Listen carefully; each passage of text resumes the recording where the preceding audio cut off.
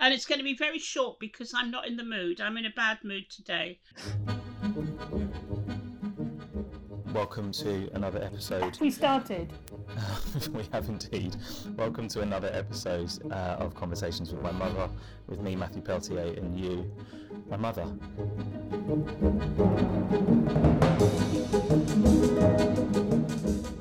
So we're both now recording. We're going to do one big clap together. You're going to clap in front of your microphone. I'm going to clap in front of mine. 3, 2, 1. Yeah. And now you can tell me whatever you want. I've got nothing I want to talk about with you.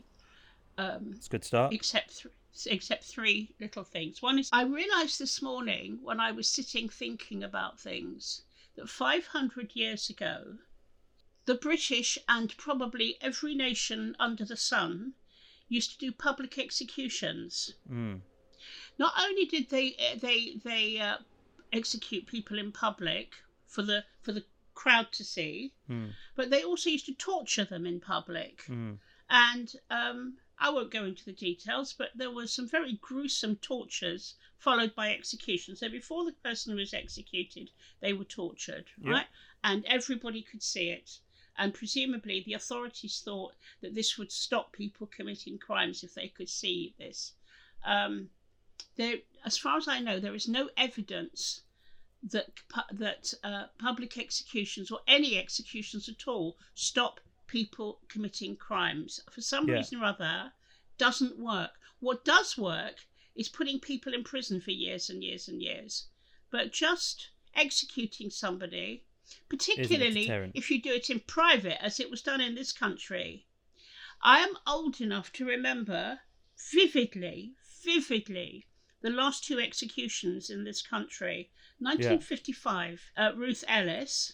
I was standing at the bus stop. She was the woman who shot her lover in is it called the Magdala pub up in Hampstead, and you can still see the bullet hole on the wall where she shot him. Her trial was very quick. Nobody took into account the fact that the man she killed, one, was being terribly unfaithful to her. 2, he had previously been what we would now call a domestic abuser. He used to beat her up. And 3, a couple of weeks before, she'd had a miscarriage. Now, all of those things now would count in her trial, but in 1955 they didn't. It was called a crime of passion because she got this gun, which she had brought back from the war, out of his drawer and travelled by bus across London, and the bus ride took roughly 45 minutes, and that's why she was executed, because they reckoned she had enough time to think about what she was doing. It's like premeditated, isn't it?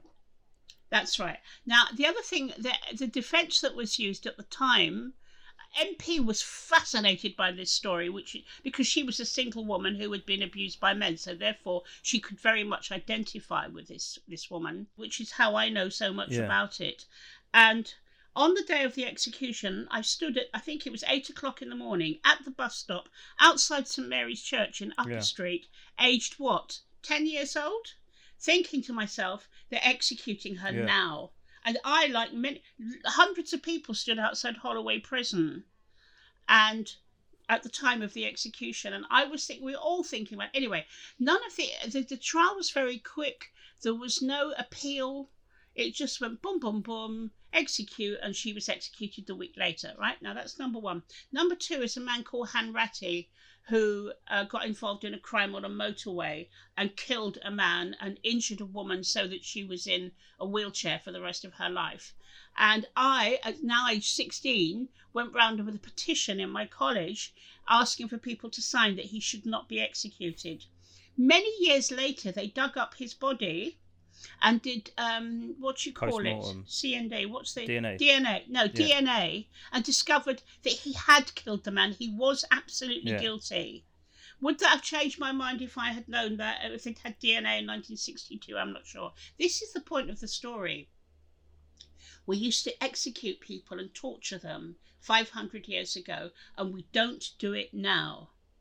It is disgusting to everybody, the thought of doing that. Disgusting. Right. In 500 years' time, how will we as a society have developed so we will look back at 2020 and say, oh, those poor buggers, they had a really rotten time. I'm doing this because I've just seen a lot of stuff about the treatment of black people, specifically black men in this society. And that program that was called The Talk, where only rich and successful people spoke. The black people, it was all black. The whole program was 100% black.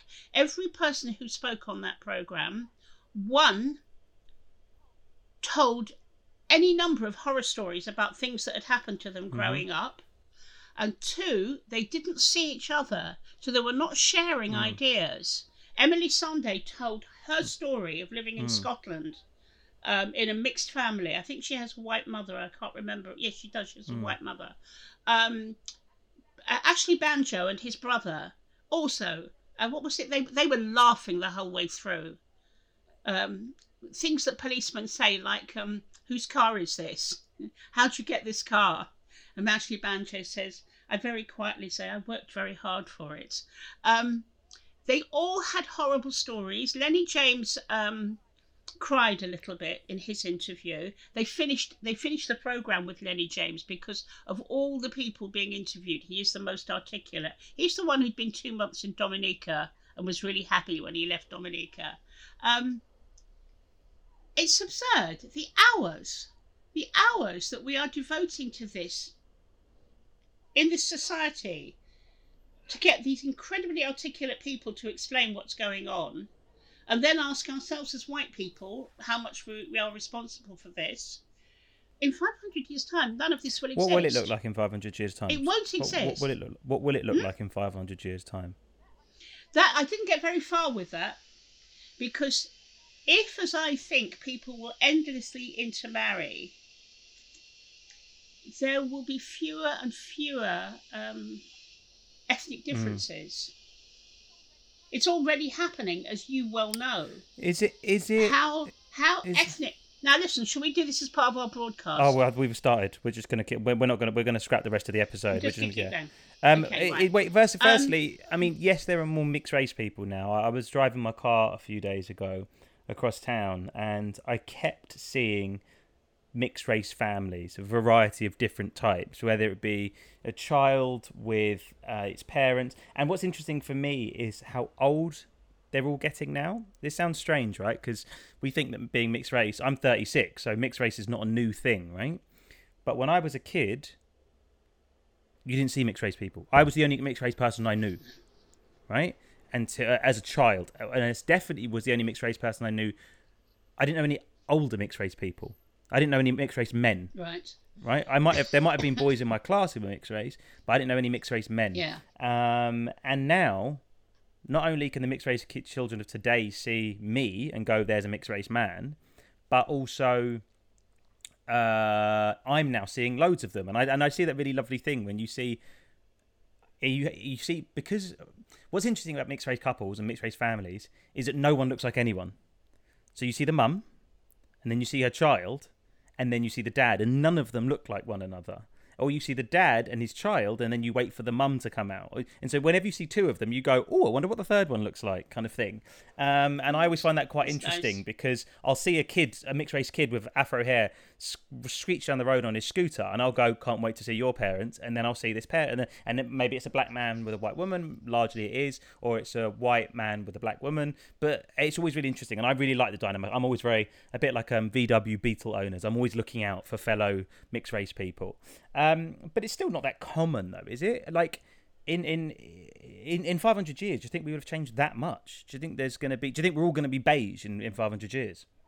Yeah, that was the next thing to think about, because I remember you saying at some point, I think when your daughter was a baby, so she grows up and she marries a white man, and she has almost white children, because she's three quarters white already.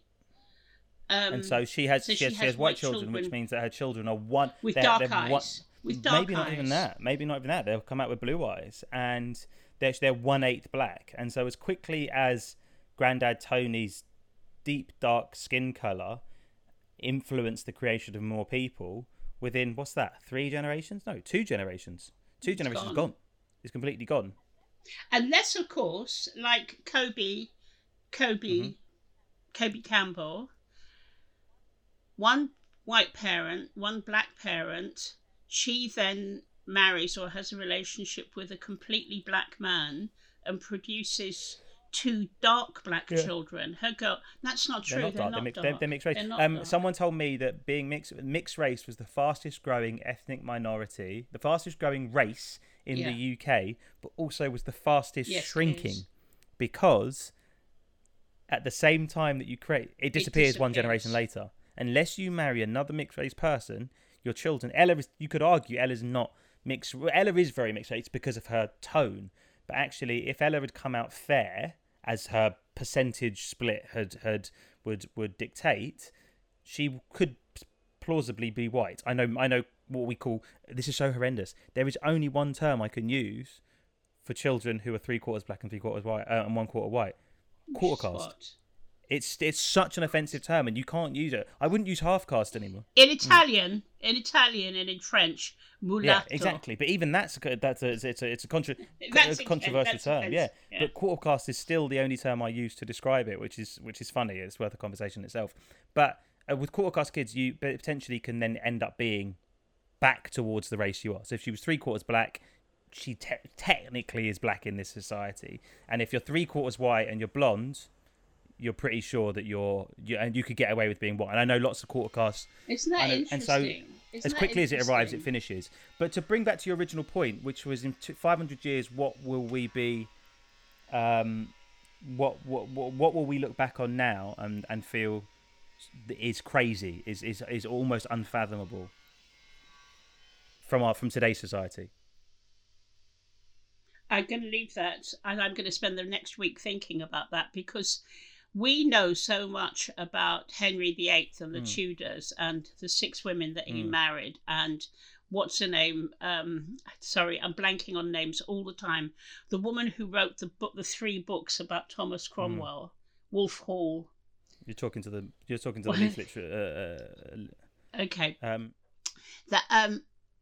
Hilary Mantel. She has been able to write 3 books that are thicker than a Bible. 3 books about Thomas Cromwell, because at the time that Cromwell lived, everybody was so literate that everything was written down. So she's been able to pick her way so easily through his life, of all the things he bought, the Acts of Parliament, the private letters written. So 500 years ago, probably no more than 10% of the population was extremely literate, right? So in the last 500 years, we've got to a point when we're probably about, I imagine, 95% literate now. We'll never be 100%. There's always people who slip through the system. And the literacy has probably changed our attitudes. Occasionally, when something bad happens, like this poor young policeman was killed and 3 boys were put on trial for it, you get an eruption on Facebook of people say, hang them, hang them, hang them. But as soon as that story goes back into the news and we forget about it, nobody is pushing for the return of capital punishment. Because we know that it doesn't work. It's ugly. It corrupts the people who do it. We as a society are corrupted. Director Graham Murray, who sadly died last year, who was a boyfriend of mine when we were 15, did a play about this, which he got right the way through to Broadway when he was only 21. And I can remember having an argument with him on the phone about this, and I was saying, yeah, but if you killed somebody, you should be killed yourself. And he said, there's no other crime where you ask for that, you know. If somebody breaks into your house and burgles it and steals your radio or your telly, you don't ask to go and break into their house and steal their radio and the telly. It's a strange kind of punishment that you do to them what they did, which you called a crime. Yeah. Yeah? I was 15 at the time. I won't defend the things I said when I was 15. We don't do it anymore because it doesn't work. Okay. It doesn't do anybody anywhere any good. We are all poisoned by it. More dead bodies. So But what's going to be in 500 years' time? What will we look like? What sort of houses will we live in? Well, how big will the population be? Pause there. Ready? Finish that sentence.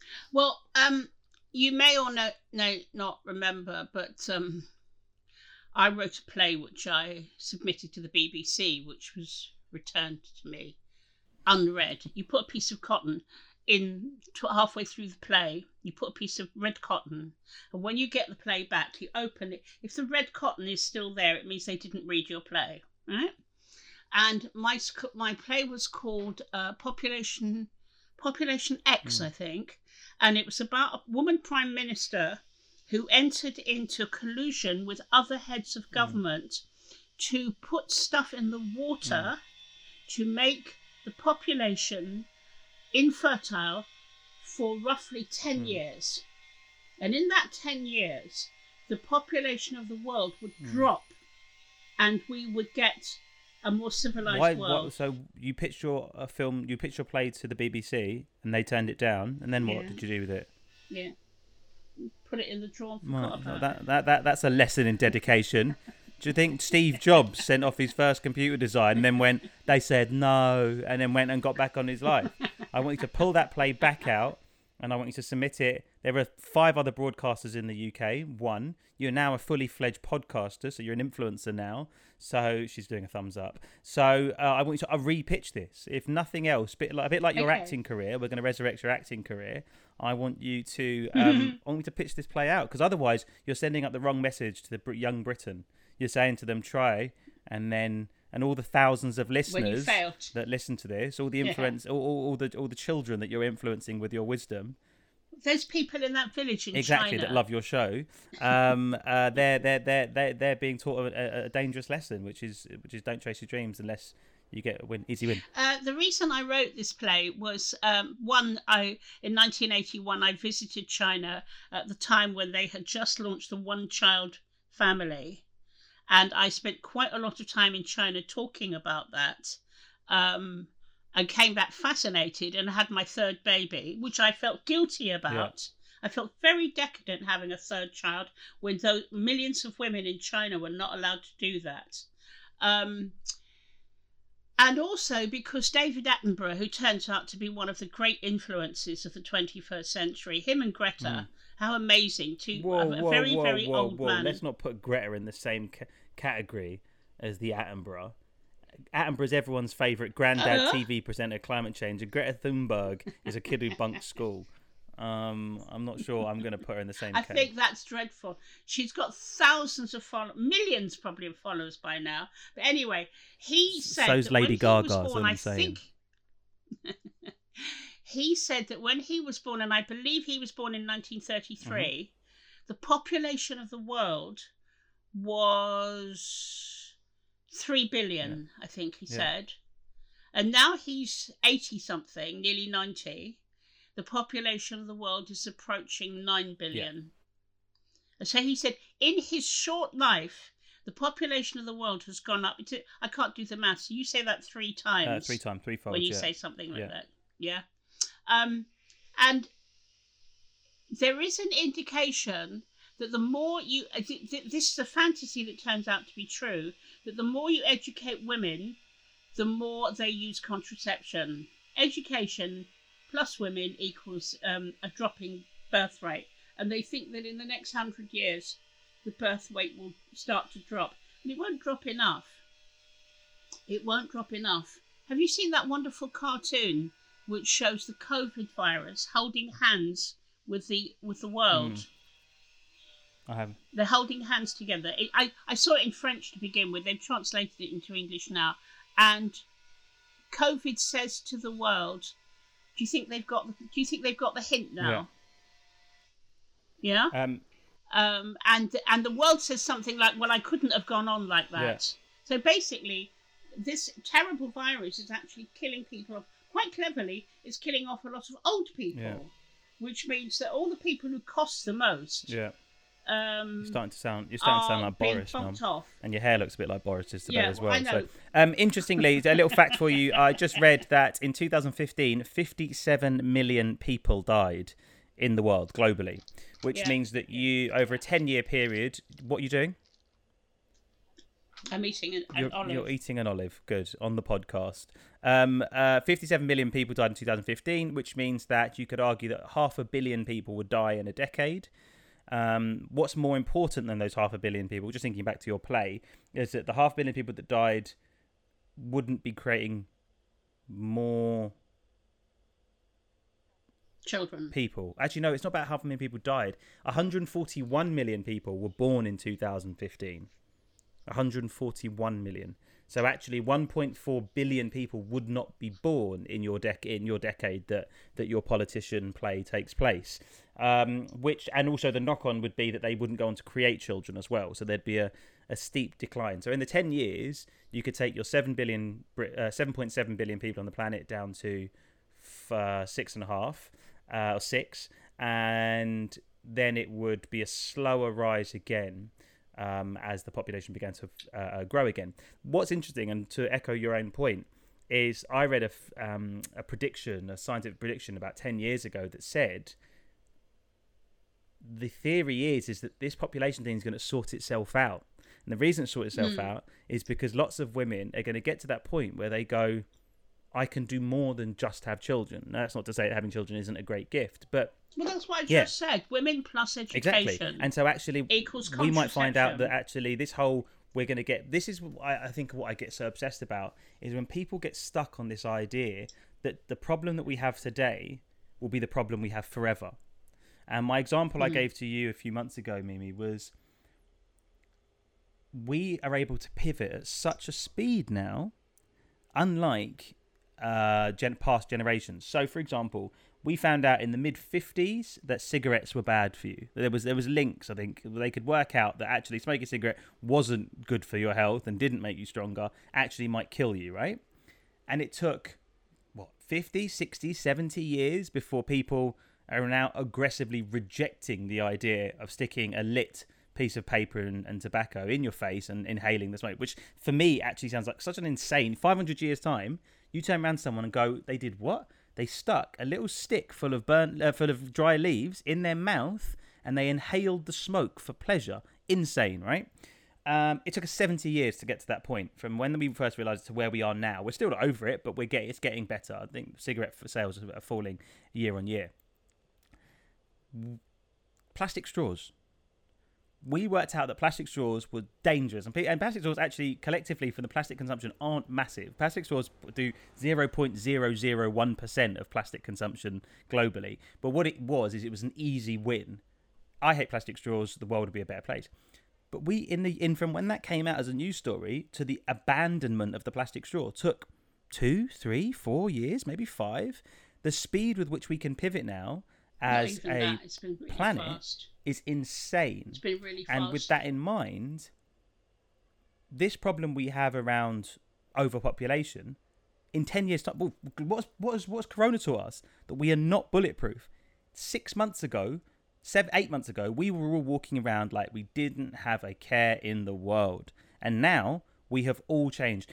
Black Lives Matter is not as powerful a change, sadly, as Corona. But in 3 months ago, we didn't think something about race that now a large swathe of the population do.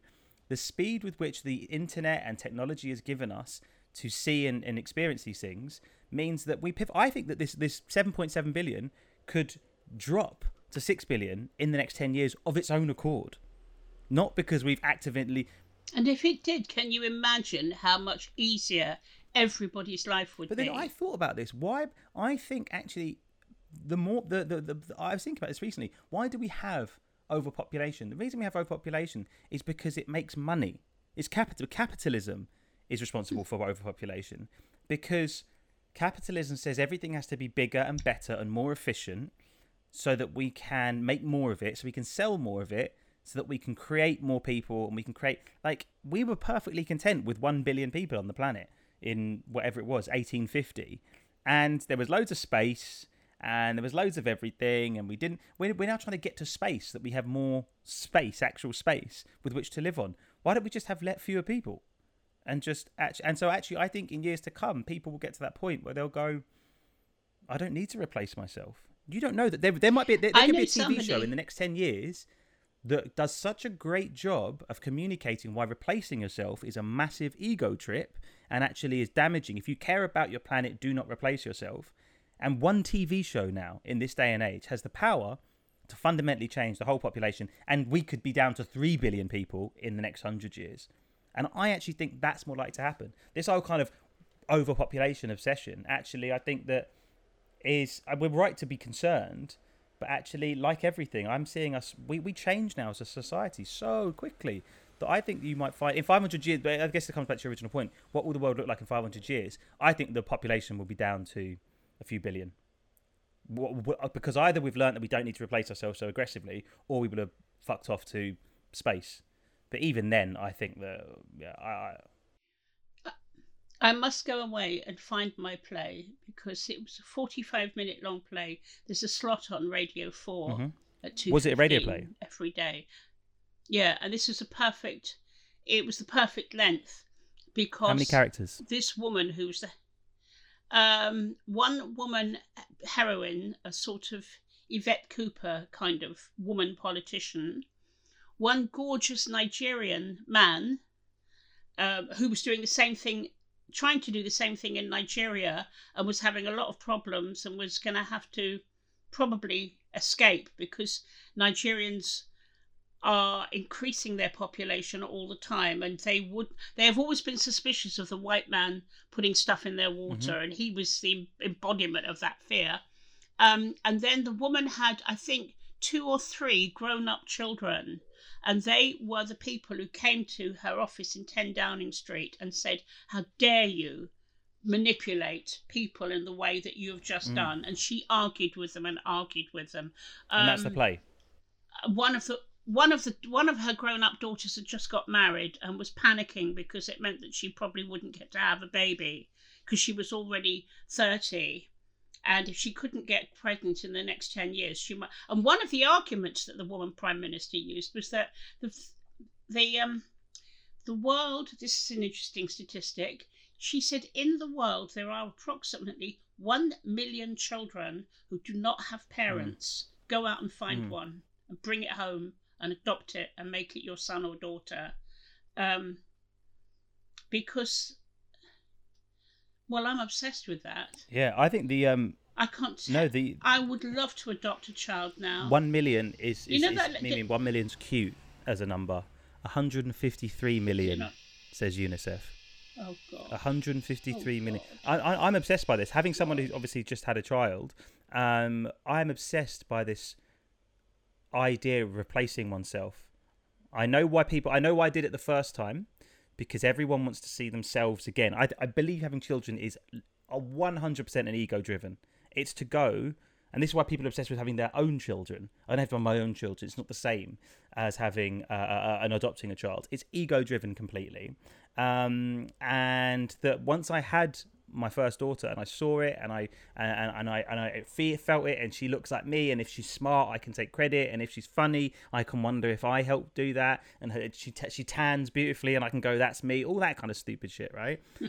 Is about ego. But once I did it, I realized that actually I could have. You love your own child because you made it and because you want to protect it. Do you know, like when you ever see an orphan child, when they do those horrendous appeals on television, or if your child had some sort of disability, you wouldn't love it less because it had a disability. You would, in theory, love it more because you care, because you understand how hard its life will be. So actually, humans' nature is to protect anything. It's not about ownership. It's about protection. It's about compassion. And actually, if I dumped a baby on the doorstep of most of this population of British households, a large percentage of them would lean in and go, I want to help this baby better. Even if that just meant taking it to the local police station, they would want the natural urge to do it. So why the hell we're all making more children? And again, this is coming from someone who has just made a child. I recognise the irony here. Why we're all still making children, I don't know. 153 million children do not have parents on the planet right now. Two thoughts about that. One is, we know people. Once again, I'm not going to give anybody's names. I like how big a deal you make of not giving people's names. You always go. Well, You always go. Here comes a story, and all the names have been changed. I don't think the audience care. We know a couple who have just had their 4th child. Do you know who I mean? Yes, of course I do. And their little boy is now 3 months old. And the mother often posts things on Facebook and has recently said, I would love to do this again. All the other days she complains about how much noise the children make and how they're driving her crazy, and during coronavirus she had to keep them indoors and blah blah blah. But she's actually said, I'd like to do it again. I think it's more complex why you have children. For me personally, I wanted to make a family. I was brought up as an only child, and I spent long periods of my childhood alone. Yeah. Which turned out to be quite useful later on when I ended up as a single mother. Yeah. I never actually needed brothers and sisters. I just wanted them. I would love to have had. When I saw on film this morning 2 of my grandchildren running around the living room, deliberately stepping on each other's toes to make each other scream. They're very tiny, these children. Yeah. I just thought, it's a family. That is lovely. It's a family. And their mother, the young mother, was laughing and telling them off and saying, stop hurting each other. And everybody was laughing. That's what I wanted to do. I wanted very much that feeling of having 3 or 4 children round the table, and me with a big bowl of soup, doling out the soup to the children. Which is a me statement, and that's okay, but it's a me statement. It's, I want to have families for me. Yes. You didn't have children for society, for the world. You didn't have children for any other reason than to benefit your own happiness, which is okay. But that's why I think you can do it once. I fully appreciate why, but I also think there's something really interesting about going, now that I've ticked that box. Also, you could have had a family if you had gone and adopted 3 children, which was harder probably to do when you were having. That's one of the weird things about having kids, is that there's no license required. I'm about to do a motorcycle test to operate a small little poop motorcycle down the high street, and I have to go through rigorous training and insurances to do it. To have a child, there is no sort of condition. There's no sort of test I have to pass. Who remembers Keanu Reeves saying it in that film Parenthood? He plays this dim boyfriend who wanders into the kitchen and says to his future mother-in-law, you have to have a license to get a dog, but you don't have to have a license to get a kid. And in this totally sort of silly film, it was a really profound moment when he said that. Yeah. I think you should have to have some kind of test. I don't want to start talking about it now because it's for the future. But it's all the things I have learned in the last 6 months about growing up black in a white society has made me think, I said this to you before and it's very controversial, I think that white women should have to take a test before they have a dark-skinned child. From the moment they tell the midwife that the child will be black, I think they should be put on a special training program. Understanding the makeup of our audience, I probably met firsthand 50% of the people that listen to this podcast. At least. I know that there are at least 4 of them, maybe 6 of them, who have now tensed in their back muscles. They have now stopped what they're doing, staring out the window or washing up the dish that they were washing up, and are ready to revolt in disgust. And I think there's probably a handful of people who probably go, yeah, I hear that too, babe, and agree with you. I think it is an episode in itself because you've said this to me before, and I think that there are very few people who can talk on this subject with real authority without it being offensive, without it being inconsiderate, and you are one of them. And I think there are very few people who could talk on this subject with authority would side with your viewpoint. And so I think for that reason, it's a podcast in itself. So do you want to promise and we do that one next? I'm really looking. Possibly. I'm really looking. No, don't back out of it now. You've stoked the fire. Do you know what I mean? You've warmed the nation up with your suggestive, your controversial theory. Do you remember Kathy Burke? Yeah. I want a brown baby. Yeah. Do you remember that? I want a brown baby.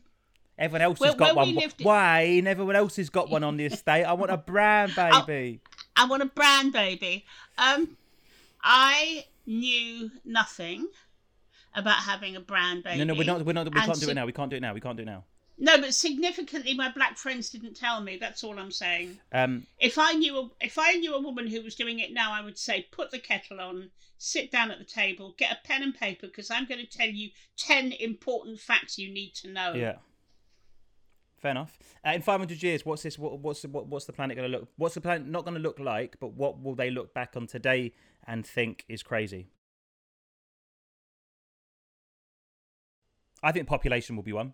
I think this idea of those tower blocks or those Indian slums that are just overrun with people, and the idea that 7 people from the same family all live in the same room, I think will begin to change. I don't know what it will necessarily look like, but I can't believe it will continue on like it does now. Is it true that there are 30 million people in Tokyo? 30 million? I think that... Yeah, 30 million people in Tokyo. I don't know. It's the most overcrowded city in the world, and Jesus, yeah, that's half the population of the whole of the UK in one city.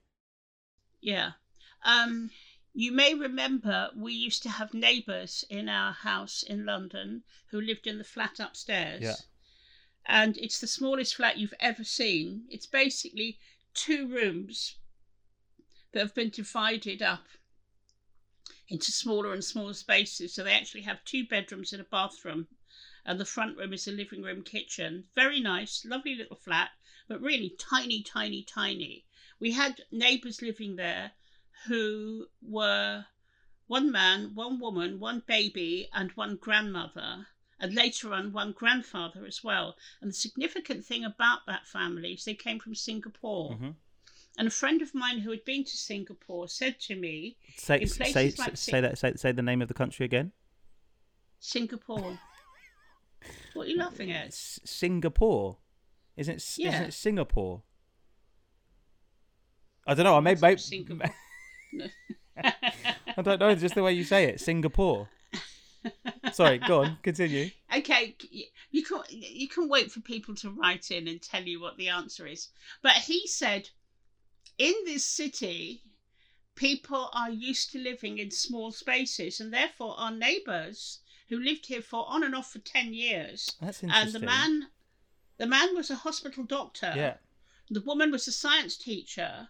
And they brought the older generation over to visit with them to look after the first baby. Then they they didn't have the second baby till they went away. But the point was that they were perfectly happy, as far as I know, living in this teeny weeny. That's quite funny because obviously I have been historically trying to buy that flat from him. We still speak, and the biggest issue I have is that the flat's tiny. As a single man, I'm not sure I could live here. I'm not like it's too claustrophobic, right. But I've never thought about that. Which is if you come from a culture, I guess just like an American who'd only ever lived on a ranch would find your house horrendously claustrophobic. Possible, yeah. I've never made that connection before, but yeah, that makes sense. And Tokyo has got a similar population. 38 million people, if you count the greater Tokyo area. And a BBC journalist 2 weeks ago stood in the main station in the middle of Tokyo watching the commuter trains coming in at 8 and 9 o'clock in the morning. He said every single person who got off the trains was wearing a mask, a face covering. And he said, how come these people don't have any problem whatsoever in covering their faces against an illness?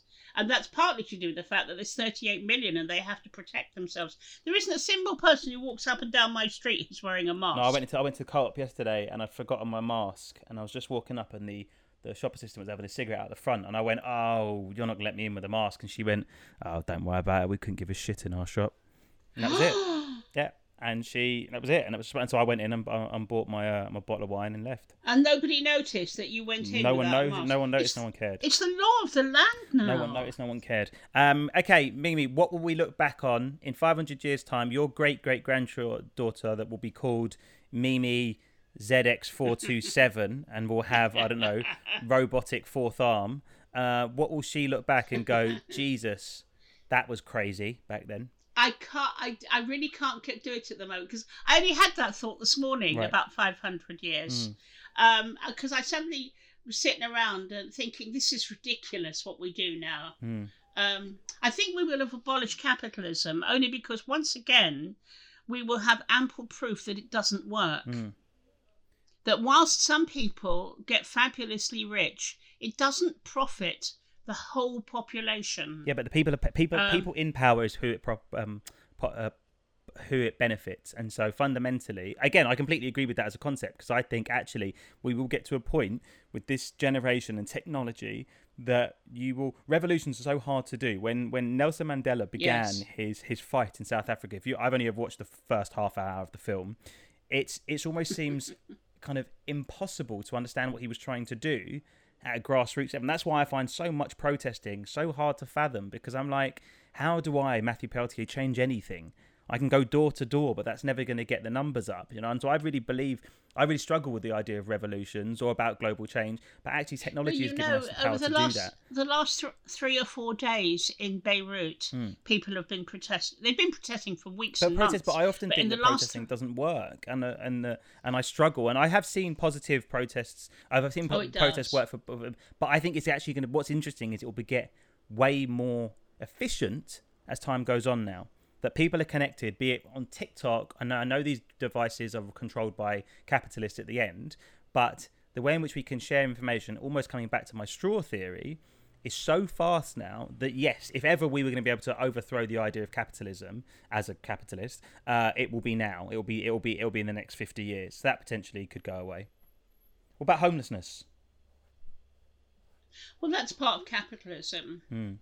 Because in capitalism, the whole point is it thrives on the notion of spontaneity and individualism. All those poor people in America who won't wear masks because they think it's infringing their civil rights, who are so stupid because there's already evidence to say that they are more likely to get the illness and they're more likely to die. Capitalism must be spontaneous, and if you get some planning, however, we all know, don't we, episodes of history, Cuba, the Soviet Union, where socialistic type planning hasn't worked either. We've got to get some clever people who can wend their way through the good thing. There are some good things from capitalism, and it's happening in Cuba at the moment. People being allowed to set up restaurants in their front living rooms, and everybody likes that. Everybody likes that. The woman next door sets up a restaurant. She can feed 10 people, and we all go and eat there. And the food is different because she's a special kind of cook. She's making some money, and everybody's happy. And the state shouldn't object to things like that. I would like to say that Sylvia Pankhurst's father, in about the time that Sylvia was born, which is roughly 1880, drafted a bill for the abolition of the House of Lords, and that's 140 years ago. He and many people in this country knew that the House of Lords was not the right way to have a second chamber. And in this last week, we've been asking ourselves again what the House of Lords is for. Yeah. If somebody like, what's his name? Is it Joe Johnson? Gets a lordship just because he's the Prime Minister's brother. And he's only ever an MP for 9 years. He's done nothing of any significance. And he's now in the House of Lords. Okay, to close the episode. Thank you, Matthew. That was very nice. To close the episode. To summarise. We've speculated about the future and how human beings might change. And when I was thinking about it this morning, I was just thinking, will there ever be a time when black and white people will not be in some kind of conflict with each other? Surely that can change. As we get more intelligent, as we get wiser.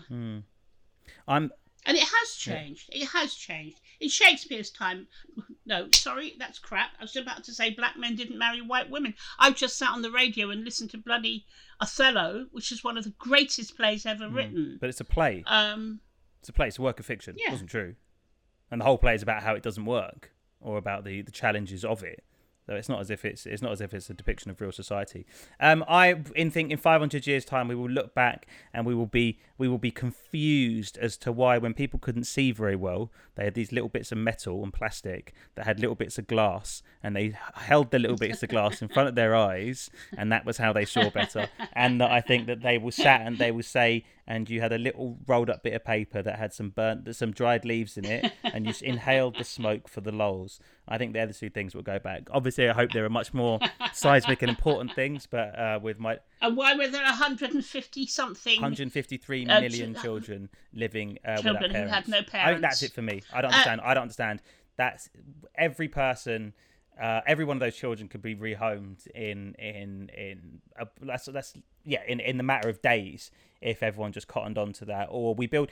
Would you like to adopt a child? Absolutely. I it's something I've thought about for a long time, especially when I haven't been in relationships. It's very hard. I don't even know if it's physically possible as a single man to adopt a child, but it was something I thought about because I definitely wanted more children. I wasn't in a relationship where I could foresee that happening anytime soon, but I had and still have a lot of energy that I wanted to invest in making someone's life better, because that's effectively what you do by having children. You create this person and then you're compelled to give it the best chance ever. Their argument would be, why the hell did you make it in the first place? But definitely for adoption, is if that child already exists. There is a child somewhere in the UK who is without a family, and I could give it all the love and attention that I give my current 7-year-old daughter, and could give it the same happiness that she gets, would be something I'd absolutely be up for. And it blows my mind why more people don't do it. Blows my mind. Don't have another child. Don't start. We're going to get pregnant again. Baby Billy's now 18 months old. We're going to start trying for another baby. You've done it. You've proven that you can make a child and that it will look like you and that it will be fabulous. If you want now to give your child a sibling, then go and find a child that doesn't have a parent and make that your child's sibling. And they will love you harder. I investigated it before I had my first child.